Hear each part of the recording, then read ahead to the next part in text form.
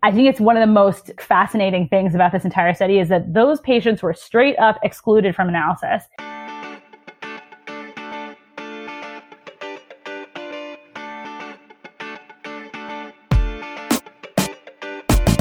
Hi, this is Alice, and you're listening to Peds Admin. Following both the literature and the news cycle this month about hydroxychloroquine and azithromycin as treatment options for COVID-19 has been quite a ride. In this episode, Shefali breaks down the literature that's been published so far. Now, we're residents and we're not attending physicians, but I think that she did this in a way that I found incredibly impactful. It changed both how I think about COVID-19 and how I intend to practice medicine moving forward. Without further ado, here's Shefali. All right, so let's start talking about hydroxychloroquine and azithro. Shefali, can you walk us through the mechanism of action of hydroxychloroquine? Yeah, absolutely. So I think it's helpful to think of it kind of in three different categories because it had such a broad range of utility. Mm-hmm. The first thing that it was used for was as an antimalarial. So we can start with how it actually acts as an antimalarial. Basically, it increases pH, and that's a theme that comes up a bunch of times. So it increases pH, that in doing so, it interferes with the ability of the digestive vacuoles within the malarial parasites to actually break down and degrade hemoglobin. It specifically break down heme. So heme ultimately can build up, and it is a toxic byproduct of this degradation process. And in blocking that breakdown of heme, it exerts this antimalarial activity because it's toxic to the malarial parasite. Oh, so this Plasmodium parasite is inside the red blood cell. They have to break down hemoglobin. They break it down to heme, and then hydroxychloroquine prevents the further breakdown of heme. The heme is toxic. It kills the Plasmodium. Exactly. And it's important to note that chloroquine, which is like the cousin / grandfather in the same class of medications as hydroxychloroquine, also acts at this point as well. Okay. So then we think about like the other places that it's used. So before COVID-19, the major therapeutic use was for an array of autoimmune conditions, including systemic lupus erythematosus, Sjogren's syndrome, rheumatoid arthritis, number of other autoimmune conditions and rheumatologic conditions. In these diseases, the proposed mechanism of action is more of like an immune modulatory function. Okay. So in these autoimmune conditions, it basically blocks toll-like receptors on dendritic cells. And in doing so, it kind of interferes with the activation of dendritic cells, which then leads to this inflammatory cascade and an inflammatory process. So that's kind of the thought for how it functions in autoimmune conditions. It's also known to increase lysosomal pH in antigen-presenting cells. Okay, so it's blocking the sort of creation of the inflammatory response. And then in the immune response, a virus infects, they present the antigen to antigen-presenting cells. The toll-like receptor is inhibited, like somehow, sort of vaguely by hydroxychloroquine, and then it prevents the broader immune response. Am I close? You're close. One thing I want to point out right there is that the actual antiviral mechanism of action is separate from this mechanism of action. So you mentioned what happens if a virus comes into contact with a cell, but it's actually the antiviral part of this is that, well, let's be real, it's not fully understood. We're still figuring it out because obviously this entire pandemic is a new thing.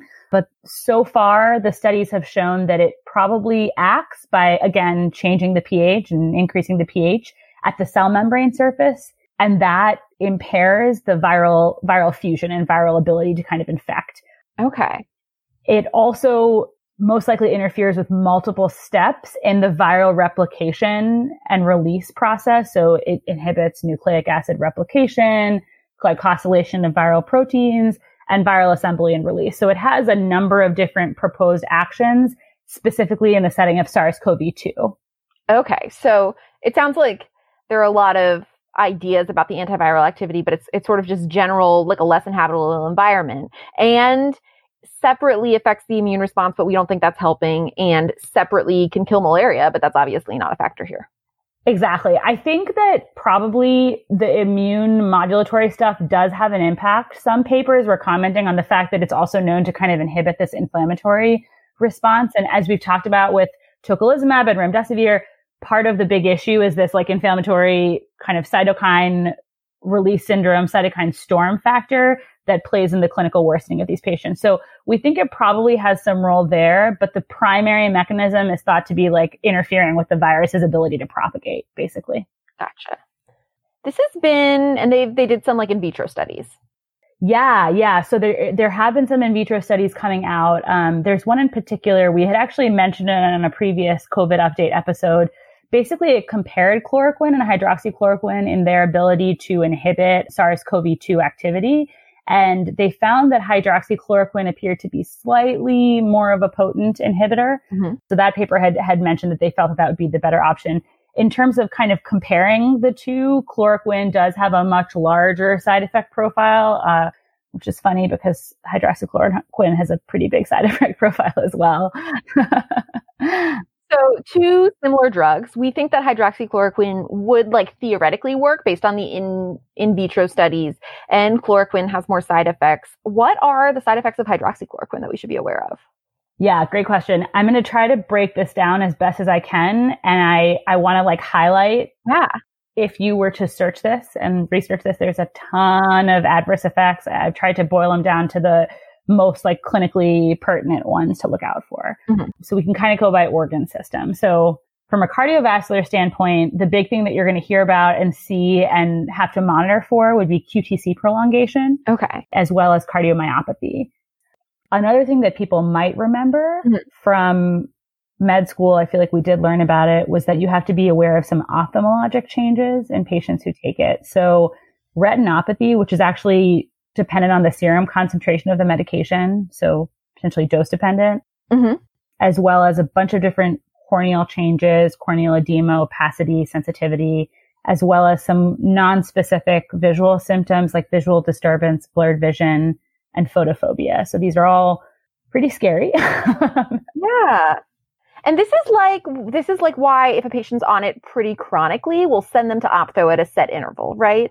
Yeah, absolutely. So from what I read up on, people who are taking this for about 5 years or longer, so a pretty extended amount of time, you want to make sure you're doing annual ophtho screenings on them to make sure they're not developing retinopathy related to the medication. Okay. All right. And then what other organ systems are affected here? I think some other big things to hit from sort of a derm and immune standpoint, it's a drug that's highly associated with hypersensitivity reactions. So in the spectrum, we have erythema multiforme, Stevens-Johnson syndrome, TEN, and DRESS syndrome as well. So you want to be looking out for skin changes in these patients as a potential kind of symptom that they're developing these reactions. Yeah. It can also lead to photosensitivity. And then from a GI standpoint, some nausea, vomiting, diarrhea, abdominal pain. In more serious cases, it can lead to a bump in your LFTs as well as liver failure, the worst case scenario. So this is one of those drugs that can cause a bump in the LFTs, and we need to be mindful of that. Yeah, absolutely. Keep it on your differential if you were to have a patient who would then develop. Like a transaminase. Exactly, yeah. Last thing I want to mention, from a heme standpoint, it can lead to agranulocytosis, aplastic anemia, bone marrow failure, some pretty big things there. And in patients with G6PD deficiency, it can lead to like a hemolytic crisis. So it's important that this is, we look out for patients with that. Oh, wow. Does this look like it's like a relatively strict contraindication for people with G6PD? I know that we have a lot of patients with this diagnosis, right? Yeah, absolutely. And from what I can tell, it is a pretty well-known and pretty strict contraindication. And in fact, in some of the papers we're going to talk about, if you had G6PD deficiency, it was considered an exclusion criteria. Okay. So, I mean, I think the summary, the one-liner here is that it's not a benign drug by any means. It's got the potential to have many different side effects affecting many organ systems, something we really need to be mindful of. Right. Like, this is not a benign drug. COVID is not a benign disease. I could never fault a physician by, like, from what they know, giving this to a patient, because I'm not in the position. But then the question of, like, what would we want for ourselves and for our patients is to know in a more concrete way if it works or not, right? Yeah, absolutely. I think you just hit the nail on the head about the huge ethical dilemma behind prescribing this medication when it is known to have all these effects. You're right. We want what's best for our patients. We want some evidence that it actually works. And one thing I just want to point out, which we should have touched on before, but actually The thought to use hydroxychloroquine in the current pandemic came from the fact that it had been shown to have some antiviral activity in the SARS-CoV-1 and the initial SARS infection from the early 2000s. Oh, wow. So that's where the kind of evidence rolled over and led to this. Okay, so that's sort of where people got the idea, because a very similar virus and it shows some efficacy there. Exactly. Okay, so I want to talk about all the evidence we were able to find for this cocktail. But first, can we just touch on azithromycin and why we think it might be helpful in COVID? Yeah, great question. So azithro, I think start off with the stuff that many of us know. It's an antibiotic medication. So it exerts its antibiotic activity by inhibiting RNA-dependent protein synthesis. At the chain elongation step, it binds to the 50S ribosomal subunit, which at some point we did have to know. Oh my gosh. Yes. The 50S triggered something in me. I know. The use so my understanding of the situation is that its use in SARS-CoV-2 and COVID-19 infections is really the anti-inflammatory effects that it's known to have. So a number of studies have demonstrated that it has anti-inflammatory properties, particularly in lower respiratory kind of processes, including COPD, asthma. The thought behind its anti-inflammatory effects are that it does specifically act on macrophages, but it basically prevents and suppresses the activation of like immune cascades that can lead to inflammation in the lower airways. Okay. This is there is evidence to show that. That's why we would maybe give azithro to someone with COPD. Yeah, exactly. And now, I think it's really tough to say because obviously evidence is changing. And the tough part with COVID-19 is that these patients, the really sick ones at least, are having these really intense severe pneumonias and ARDS and a lot of pulmonary involvement. So on the one hand, I think it primarily is being used for anti-inflammatory response, or anti-inflammatory effect. But I think it's fair to ask the question, does the antibacterial effect of it potentially prevent superimposed bacterial pneumonias from developing, things like that? I think it's an interesting question that there's not a lot of data for. Gotcha. No, that makes sense. Okay, so let's talk about the trials that we know, the trials that people have been able to publish from the trenches so far. The trial that sort of set the world on fire is the way that I like to think about it, because I remember this was the first thing that everyone was reporting on. Yeah. Here in the US, we were clinging to as evidence that this works. Was a study called hydroxychloroquine and azithromycin as a treatment of COVID-19, results of an open-label, non-randomized clinical trial. First author, Gautret. It's a study out of France. We can kind of break down. Yeah, wait. So this is the French study, right? Like this is the one that is referred to in the media. And what type of study was this? Great question. So it was an open label, non-randomized controlled trial, and just breaking that down, the open label component referring to the fact that like the physicians knew whether or not the patients were getting the drug, right? Exactly. The non-randomized referring to the fact that so unlike randomized control trials where patients are assigned to either the study group and experimental group versus the control group, we're going to get into the weeds about how these patients were assigned to their groups, but it was not at all randomized. Okay. It was basically anybody who could be enrolled in the treatment arm was, and then the people who refused to be a part of it were the control group. And there's some additional nuance there. So that kind of breaks down what the study design was. Could you walk us through what they did? They are in the trenches, pandemic 2020, they're starting to enroll in a study. What did they do? Great question. So the inclusion criteria for people that they were even approaching to enroll in it were that they did have to have a confirmed COVID-19 infection. They had to be above the age of 12, and they had to have documented viral loads of SARS-CoV-2 in a nasopharyngeal swab sample that was obtained on admission. Okay. Once they met those criteria, they were then basically offered to be enrolled in the study, and they had obviously the ability to not consent to it. And that is the first kind of decision point and branching point for the experimental versus the control group. So patients that declined to enroll in the study were put in this control arm.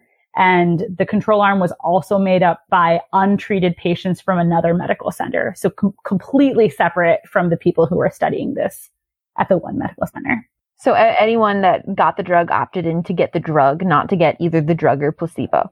Exactly. So there's some more nuance here. Once they got enrolled in the study and they consented and everything, they were then kind of grouped into 3 categories. Either if you were asymptomatic, you were in one group. If you had upper respiratory infection symptoms, including like rhinitis, pharyngitis, and low-grade fevers, myalgias, you were put in another group. And then patients with the more significant lower respiratory tract, pneumonia, bronchitis type symptoms were in a third group. Gotcha. So they sort of grouped it by symptom. And would you call this by severity? It seems a little bit by severity, right? Yeah, I agree. I think it's by severity. Yeah, basically, even though they didn't comment on that necessarily. But if we think about the patients that are getting the sickest and dying from COVID-19 infections, pneumonias, 100%. Yeah. They also added azithro in some of these cases, right? Yes. And I think what's the most murky about this study is that they don't necessarily comment on which patients were how the patients who received azithro were selected. They say that patients with certain characteristics received azithro, but they never actually elaborate more on how that decision was made. But I think it's important, big picture, 36 patients overall were enrolled. 26 patients were in the hydroxychloroquine plus category in terms of they were the experimental category, and then 16 patients served as controls. Okay. In that 26 people in the experimental arm, 6 of those received azithromycin. Gotcha. And I think what's interesting is in this paper in particular, they comment specifically on bacterial superinfection. So their aim was to prevent bacterial superinfection in these patients. Okay. Walk us through how they monitor these patients and how they ended up collecting their data. The trial basically lasted for 14 days. They had daily clinical exams and nasopharyngeal swab sample collections. They real-time reverse transcriptase PCR to run these samples and assess for viral load. Oh, wow. So they got a full viral load. They got a lot of data with that full viral load, right? They did. That's basically what they used to track their hypothesis that this would potentially lower viral loads and potentially eliminate viral loads. Their endpoint, so it's important to note, the experimental group got hydroxychloroquine at a dose of 200 milligrams TID, so total daily dose of 600 milligrams. They did that for a 10-day course. And then the endpoint for this trial was the presence or absence of the virus as detected by that nasopharyngeal swab PCR at day 6 after they were started on the trial. Oh, so they wanted to see if they got better within the first 6 days, kind of.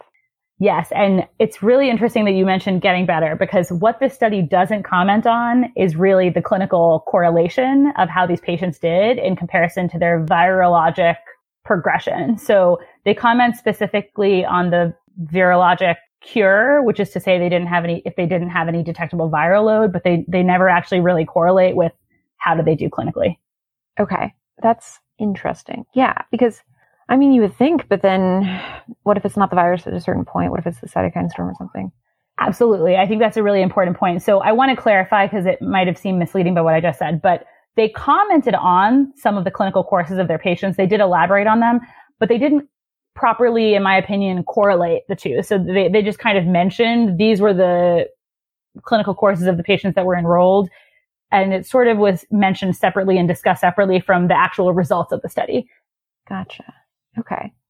So what kind of people ended up being in the study overall? So in terms of, the patient characteristics, so about 42% of the study was male patients, so 15 males. The mean age was 45 years. Oh, wow. That's not that old. That's pretty young.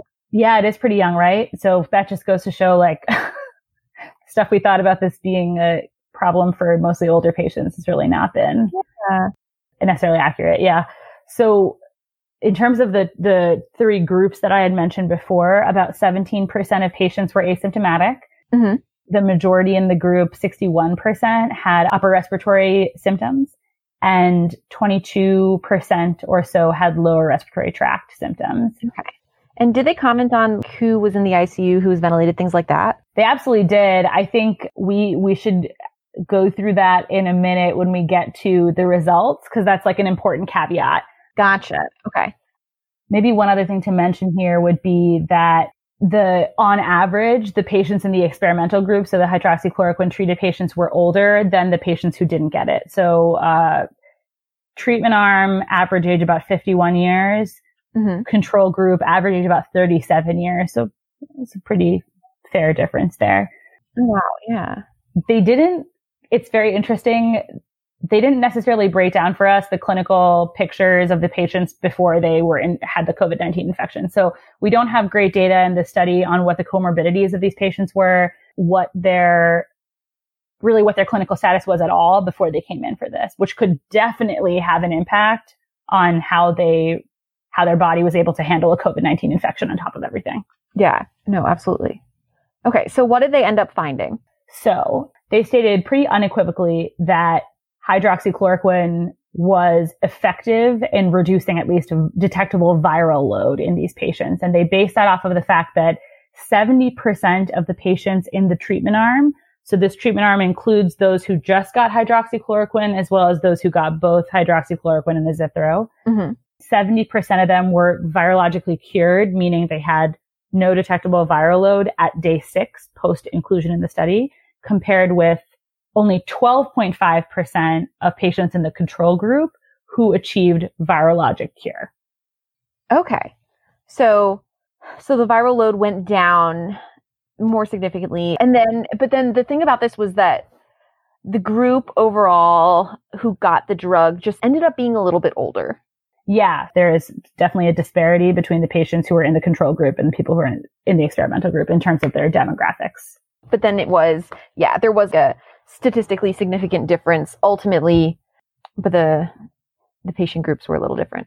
Yeah, and a couple other things I want to mention here. So in their results, they commented on the fact that there was a statistically significant difference between the hydroxychloroquine only versus hydroxychloroquine and azithro groups at days 3, 4, and 5 versus day 6, in that the patients treated with both hydroxychloroquine and azithromycin, that small subset of 6 patients or whatever, 100% of their group achieved virologic cure at day 6 compared to only 57% of patients who got only hydroxychloroquine, if that makes sense. So if you break it down a little bit further, what that's telling us is potentially the combo of azithro plus hydroxychloroquine allowed these patients to achieve a true virologic cure in comparison to, What else should we know about the results? So they commented on the fact that the effect of the drug was higher in patients with symptoms of either upper respiratory or lower respiratory tract symptoms compared to asymptomatic patients. They commented that it was statistically significant. However, they didn't really elaborate on the data and the figures or the actual body of the paper. Yeah. They also mentioned their own caveat, which was that one of the patients who was still positive PCR-wise at day 6, after receiving only hydroxychloroquine, got azithro on day 8. And then by day 9, she had cleared her viral load. They also comment that a patient who had cleared and tested negative on day 6, then tested positive for a low titer at day 8. And the reason that I mentioned these two things is I think it just starts to highlight the massive issues with the way that the study was done. And I think a lot of that has to do with the fact that they were just trying to move as quickly as possible, understandably, in the setting of a pandemic. Mm-hmm. Just getting the swabs they could, responding as best they could, but really with ultimately not broadly generalizable results, right? Exactly, because I think those two caveats that I pointed out, one of them highlights that we don't know how sensitive or specific the testing is. And we know now retrospectively that the sensitivity of this testing is really not that great. Mm-hmm. When we think about what screening tests we use, we like to have sensitivities that are in the 90%, so to speak, but this has really been far lower than that. So I think having a patient that tests negative and then 2 days later tests positive is exactly highlights the flaw here, that we don't know if virologic cure really means that clinically that they're going to be improved or that they're totally cured. Yeah. I think also the idea that somebody received azithro in combination with the hydroxychloroquine and then they report that they had been cured the day after, it's hard to say whether it's the medication or the fact that patient had now been, in terms of the infection course, potentially the patient naturally improved on their own, And how does the sensitivity of the presence of the virus change as your viral load decreases at the tail end of an infection, right? Because, you know, that other woman who tested negative and then tested positive, it's just the part of me that wants to believe that a cure is out there and easily accessible to all loves the comment about the positive virus and negative virus after one day of azithro. That is not generalizable to our patients. 100%. And I think, you know, with an N of 1 plus some like questionable issues with the time course of this patient's symptoms and when we would naturally expect her to get better, you know, at day 8, day 9, I think really points out the fact that we can't use, these are not reliable data. Not reliable, not generalizable. Mm-hmm.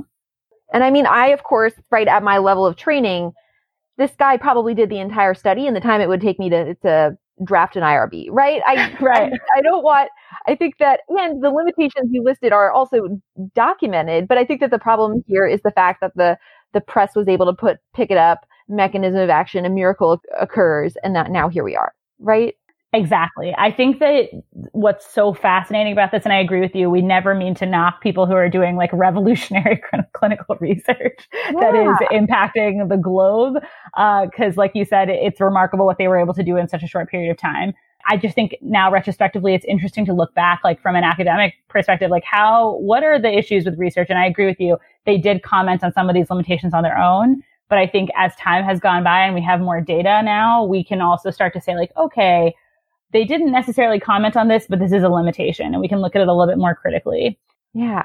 But I think broadly, like the main issue, which we actually talked about in our first or second episode, was that this study did not comment. Like, again, I want to hit home the point that the clinical course was like not taken into account almost at all. Mm-hmm. Whereas, you know, I think the way that it's been applied after this study was released was exclusively for patients who were critically ill. So I think we have to think about, you know, the study didn't necessarily say use this for critically ill patients. It published their findings. They commented on them appropriately. And I think that the way that it was kind of taken and then twisted is that it got applied to an area that maybe it shouldn't have been applied to. Yeah. Well, okay. And there are like a couple other papers that we could mention that have sort of, are these subsequent papers that we've got to discuss here? Yeah. So I think the next one I wanted to talk about is a great companion piece to this one because it was from another French group, and basically they almost entirely contradicted the findings of the study, and then felt that it was important that they publish their findings and what they talk about in their article. So first, just to mention the title of it, it's called "No Evidence of a Rapid Antiviral Clearance or Clinical Benefit with the Combination of Hydroxychloroquine and Azithromycin in Patients with Severe COVID-19 Infection." The first author is Jean-Michel Molina et al. Mm-hmm. And so how many patients were they working with? Yeah, so what they comment on in their introduction is they were so kind of surprised and also kind of galvanized by the finding of the first study that we talked about that they wanted to see if this could help their patients. So mm-hmm. I think, again, we have to highlight this very small study that they did was kind of dictated and driven by urgency rather mm-hmm. than like a good, thorough scientific process. So they looked at 11 patients who were already hospitalized. Mm-hmm. They dosed them with both hydroxychloroquine and azithromycin. And again, this was all based on the fact that the initial study had reported that this was the optimal combination. Okay. A couple of things that they commented on that initial study did not. So some demographic information for us: 7 males, 4 females, mean age of about 59 years. So, you know, not crazily different from the other study. They did comment on the fact that 8 of these 11 patients had pretty significant comorbidities that are already associated with poor outcomes. And these include things like obesity. Some of them had solid cancers. 2 of them had hematologic cancers. And 1 of them actually had an HIV infection. Wow. So they had some pretty sick people involved in their cohort.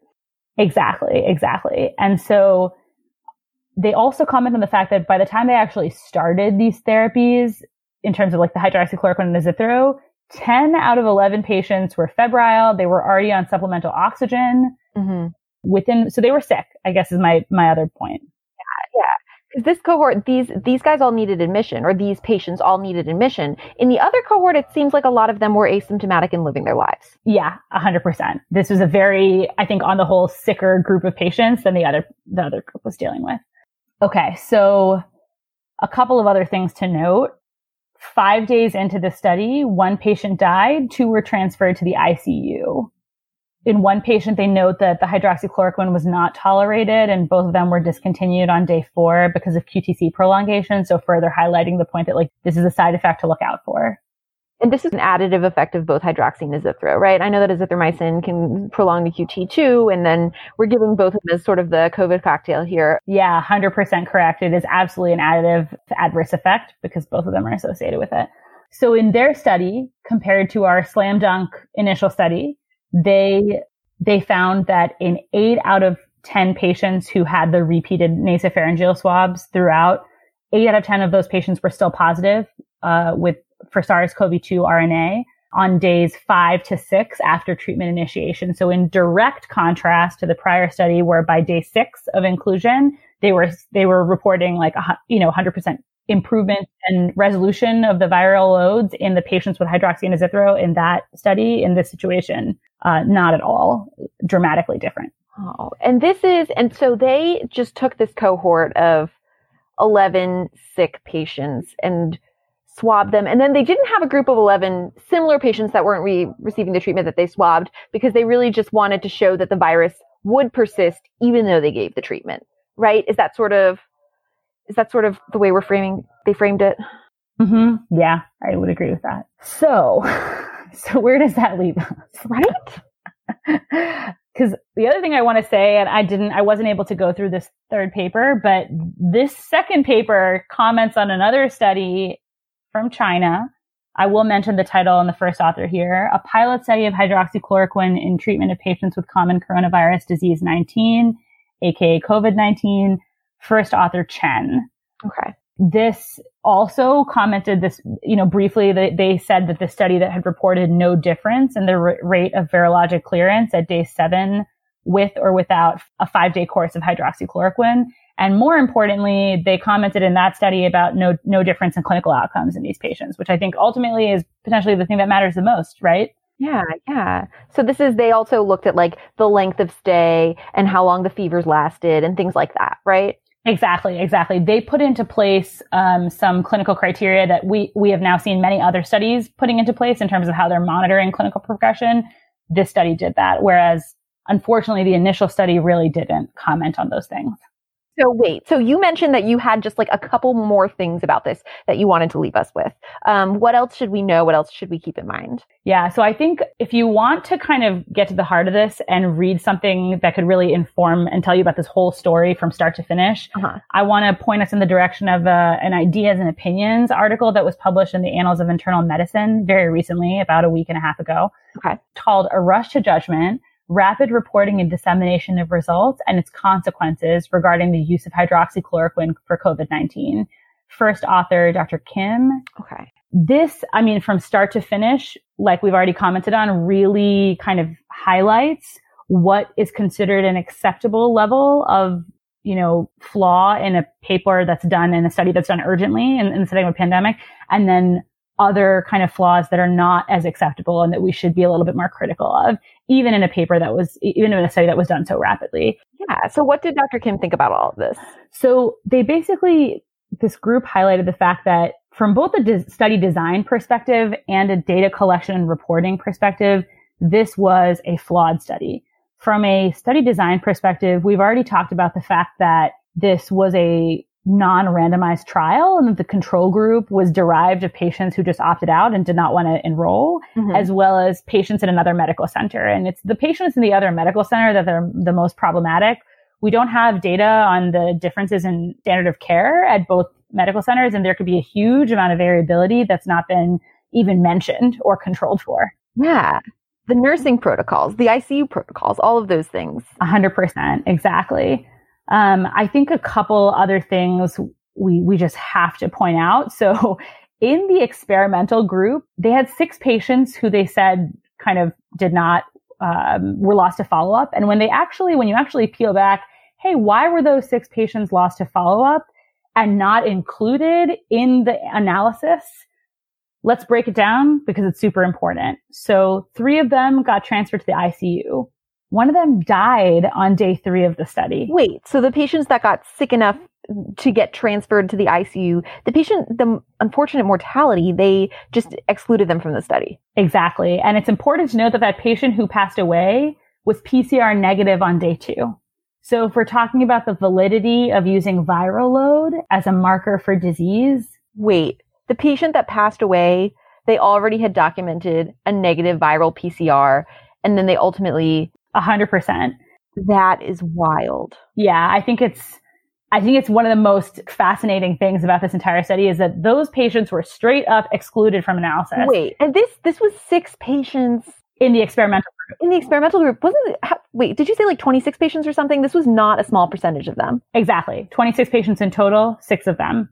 Wow. Okay. All right. So what else did this group have to say? So they also commented, they really dug into the particulars of how they ran their PCR, and they found that of the patients who received hydroxychloroquine and azithromycin, those patients actually started out with a lower viral burden. And those patients, as we know, are the ones that did better. So they commented on the fact that it was baseline viral load that could have had an impact on these results rather than the actual efficacy of using hydroxychloroquine and azithromycin together. Okay, right. So they looked at the viral loads of their control group and just saw that they were in general higher. Mm-hmm. And I think something that's come up in a couple of areas as people are reading about how we're testing and screening for this virus is what the actual, they call it cycle threshold. I've seen it in a bunch of different papers. I think it's worth mentioning. A higher cycle threshold correlates with a lower viral burden. That is, I think, an important and not necessarily intuitive thing to mention. So interesting. Yeah. And then a lower cycle threshold means a higher viral burden. So they actually broke it down to like what was the starting viral burden in all of these patients. And of the patients who had a higher viral burden, they found that a smaller percentage of those patients achieved virologic cure compared to the other way around. So basically their big question is, hey, and logically, your baseline viral load probably does impact your viral load 6 days out. Right. When they look at the data, they thought, okay, how these people do depending on their different baseline viral loads, because that is not right. And I want to drill down on the cycle threshold more, because I feel like everyone in medicine at some point in their life has run a bunch of trays of PCR in a lab, right? So apparently the cycle threshold value of a reaction is defined as the cycle number when the fluorescence of a PCR product can be detected above the background signal. So the way that I'm picturing this, and I would love for someone to email me and correct me, but they're just running cycles of PCR, and then when they start to detect the RNA, then that's the threshold. But they're just like running through cycles of PCR until they find it. And so the cycle threshold is how many cycles they need to run through. And this is a lot of lab work. This is not a little bit of lab work. 100%. And just by explaining it like that, you highlighted the idea that if you have to run consecutively several cycles so the number, that threshold, if that number goes up and up and up, that means that you're not detecting it earlier. You're detecting it later, which like intuitively really makes sense for why a higher cycle threshold number correlates with a lower viral burden. Right. Because it's like, how many times do you need to be denaturing, annealing, and extending, right? Oh my gosh. Okay. Yes. And so right? And then so these people were like, wait, but you did all these viral low PCRs. A, we trust them. B, we think it's a lot of work and we want to see how that correlates to outcomes. And they were able to sort of look at the data and conclude that the people with a lower viral load did better, right? When they started. Exactly. That's so interesting. So it's fascinating. One last thing I want to point out is that because we've been talking about PCR, the only site that performed daily PCR testing was the main experimental site at the center of all of this. The patients in the control group who were in other medical centers, if you actually dig into the data, they didn't have consecutive testing for a lot of those patients. Proportionally, oh, wow. Yeah, the control patients were missing samples. Right. They swabbed them when they could swab them, right? Like they weren't there to do it every day. Exactly.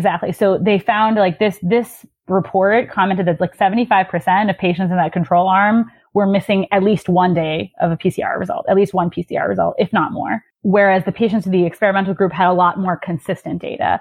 So again, you are kind of like, if you're saying that this was better than the control group, but you're missing a lot of data points in the control group and you're not necessarily commenting on it, that is a problem. Wow. I think, again, that we've kind of really done a super deep dive here, but if there's something to take away from here, it's that in the setting of a crisis, there is a huge leeway, I believe, for how much methodologic flaw we're willing to accept in a study. Uh-huh. We're willing to accept a lot because we want, like you've said, to protect our patients, to do what's best for them so that they don't die, right? And this is what we're doing. And so we accept a lot, but I think what this kind of opinion piece also points out is, hey, we accept a lot, but there are certain concrete things here that probably shouldn't have been done, or at least should have clearly been explained in the body of the paper when it came out. Yeah. You need to just, be transparent so that someone can look at everything and really, and think, because does viral load correlate with clinical outcomes? I think that's important. I agree that I would prefer that hydroxychloroquine and azithro be a cure, but yeah. Gosh, so where does this lead us? Or where does it leave us, rather? I think that, honestly, at the beginning of this, we were, in the first couple episodes where we talked about this, we were already kind of couching our discussions in the fact that, hey, the evidence is really limited. We have no idea. We don't want to build this as a cure or even something that can, be a slam dunk treatment. And I think, unfortunately, it lands us in the same place. I think you have to weigh the massive side effect profile, potential for drug-drug interactions, your patient's other comorbidities. You have to think about all of those things, as well as, their clinical status in terms of their COVID-19 infection, and kind of come to a conclusion about whether it's something that would be worth trying. I think that what this does is just highlight that initial study, unfortunately, was not as, I guess, airtight, or was not as overwhelmingly supportive of using hydroxychloroquine and azithro, unfortunately. Yeah. And now we're sort of in a situation where not only does, the press, everyone have time, they don't really have time to critically appraise the evidence, and we don't have enough masks, we don't have enough PPD, and we really don't even have enough hydroxychloroquine and azithro to give this a fair shot in everybody, even if we shouldn't, right? Absolutely. So this has kind of led to so many downstream implications that are mostly negative, actually. Yeah. Which you pointed out. So it's something we have to keep in mind. And I think my interest in this whole thing is once you start to peel back the layers, we have this one study that came out, and that was the only thing at that point in time. And then once we have, literally in the past 2 weeks, things have changed so dramatically, right? So as you sort of peel back the layers and look, increasingly more closely at that initial study, you start to see really some massive flaws that, again, get lost in lay press and reporting. It's hard to communicate like scientific nuance in a soundbite on like NPR, right? And we all want to believe so badly that there's a well-tolerated drug that would help, right? These patients are sick. The one thing that we want is for them to have options. Exactly. And I think that you just pointed to the kind of overarching issue here, which is that a lot of the stuff that we're trialing in the US is compassionate use. We don't have data really to support it, right? And, the data that we had in the case of hydroxychloroquine is probably a lot more flawed than we initially thought. So it's not necessarily to say that we should never have trialed it or never have used it. But again, like we've been talking about, we want to do what's best for our patients, and we will try things if they are otherwise seem to be decently tolerated, right? It's that risk versus benefit always. Yeah. And the same can be said for the other treatment modalities we've talked about, including remdesivir, tocilizumab, and the convalescent plasma transfusions. We a lot of it is still unknown, but we're using it as quickly as we can because we don't want our patients to be dying. Well, this is the best argument that I've ever heard for reading the original paper yourself. And we can't wait to dive into the next publication. Me too. This is great.